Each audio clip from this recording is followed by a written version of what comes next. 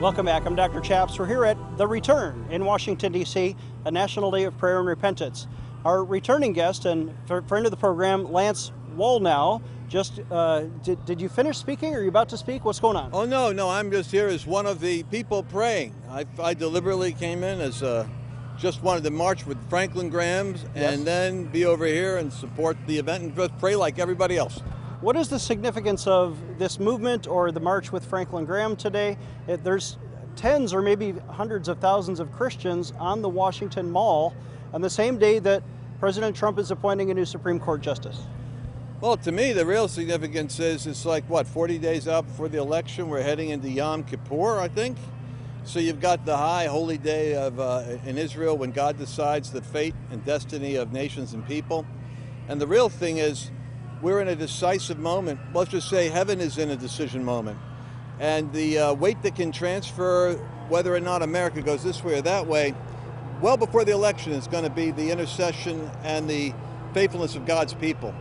The remnant of God is the tipping point. And if there's a sufficient cry, as you can hear now in the background, if there's a sufficient call, I believe it could literally tip the vials of heaven over in a direction that could make a massive difference. And I'm looking for that. That's why I came up here. So this is fascinating. We think about the election as something where humans choose their leaders. But in God's perspective, you're saying that God makes a choice too, that God and his angels or in some spiritual way is weighing our hearts today to see if we're worthy of his blessing, and that could tip the election. Absolutely. I mean, in a situation like this isn't like where Putin runs for election, for instance, and you already know what's going to happen, or where your opposition is not even going to survive. This is a case where God says, "Choose ye this day whom you will serve." There is a sense in which the courts of heaven are looking to see what the decisiveness is of the people, and then the people make choices, and then you live with the consequences of those choices. I've been concerned if the church has been asleep at the switch on this whole thing. I mean, early on, my personal opinion is God sent Donald Trump as a Cyrus, a modern-day Cyrus that would actually be for the sake of God's people. I'm not so sure that the church has stood as strongly with him as he stood with us, and I consider that to be one of the issues that I'm repenting of, whether other people repent of it or not. That's fascinating. The last time I saw you in Washington, D.C. was also here on the Washington Mall when Donald Trump was inaugurated.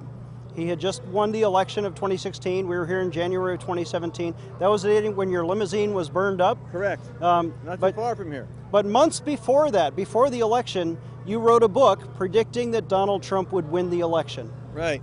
I wrote a book saying he would be Trump, he would be Cyrus, that America was going to go through an economic crisis, and that the media was going to experience Trump derangement. I coined the term before it became common. And I'm putting a book out now. It's even later than the last one, but it's godschaoscode.com, and it talks about what's happening now. The fact that Israel, when they had Cyrus, they had to repent of not building the house God wanted. And then they had an economic judgment, which came with a plague. And then they repented with Haggai, the prophet, preaching to them. And they got together and began to build a house for the nation. It was the temple. The church in America has to be building a move of God for the nation, not just for a local assembly. Then Nehemiah and Ezra enter in. That's the teaching and the restoration of the walls and gates. We may not see the civic restoration unless we really hit a tipping point right now with the first phase, which is let's build the house. By the way, there's a word awakening shows up right in those prophets, Haggai and Zechariah. There was an angel that awakened them. And I think an awakening angel is what we got to pray for. And the website for the new book is? godschaoscode.com. godschaoscode.com. Can you give our readers what is God saying to you about what might happen? As we are standing right now, America is in such a place of chaos that if Donald Trump was to win the Electoral College on Election Day, there would be an immediate cascade of media coming out saying we have ballots to count.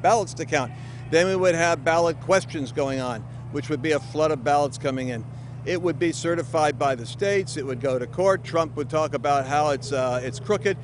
And this is all why we have to pray, because the human psyche can only bear so much of this stress. which is why it's going back even to the potential Supreme Court decision. I mean, how interesting that on Rosh Hashanah, the beginning of the Jewish New Year, we have the passing of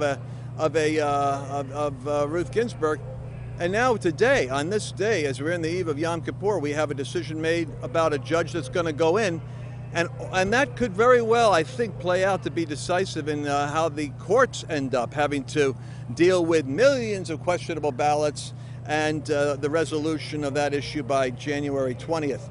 I think we're going to have a continued intercession until God gets what he wants from his people, right up to the moment when this thing gets sorted out. And it may not be November 3rd. We may not have a decision on Election Day, but now God is deciding if America has repented, if we have returned as this prayer and repentance movement is happening, and maybe if my people who are called by name will humble themselves and pray and seek my face and turn from their wicked ways, then God will hear from heaven and forgive our sin and heal our land. Amen. Lance, thank you for coming on the program. Always good to see you. All right, godschaoscode.com.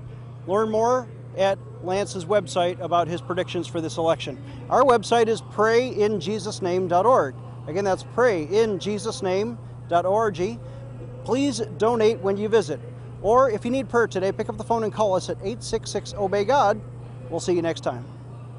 Dr. Chaps needs your financial support to stay on the air. Would you please send your best financial donation today? Please visit prayinjesusname.org to donate online. Or you can mail a check to Pray in Jesus Name Ministries, Post Office Box 77077, Colorado Springs, Colorado 80970. You can also call us toll-free right now, 866-OBEY-GOD. That's 866-OBEYGOD. Please sign up for our free emails at prayinjesusname.org. Again, that's prayinjesusname.org.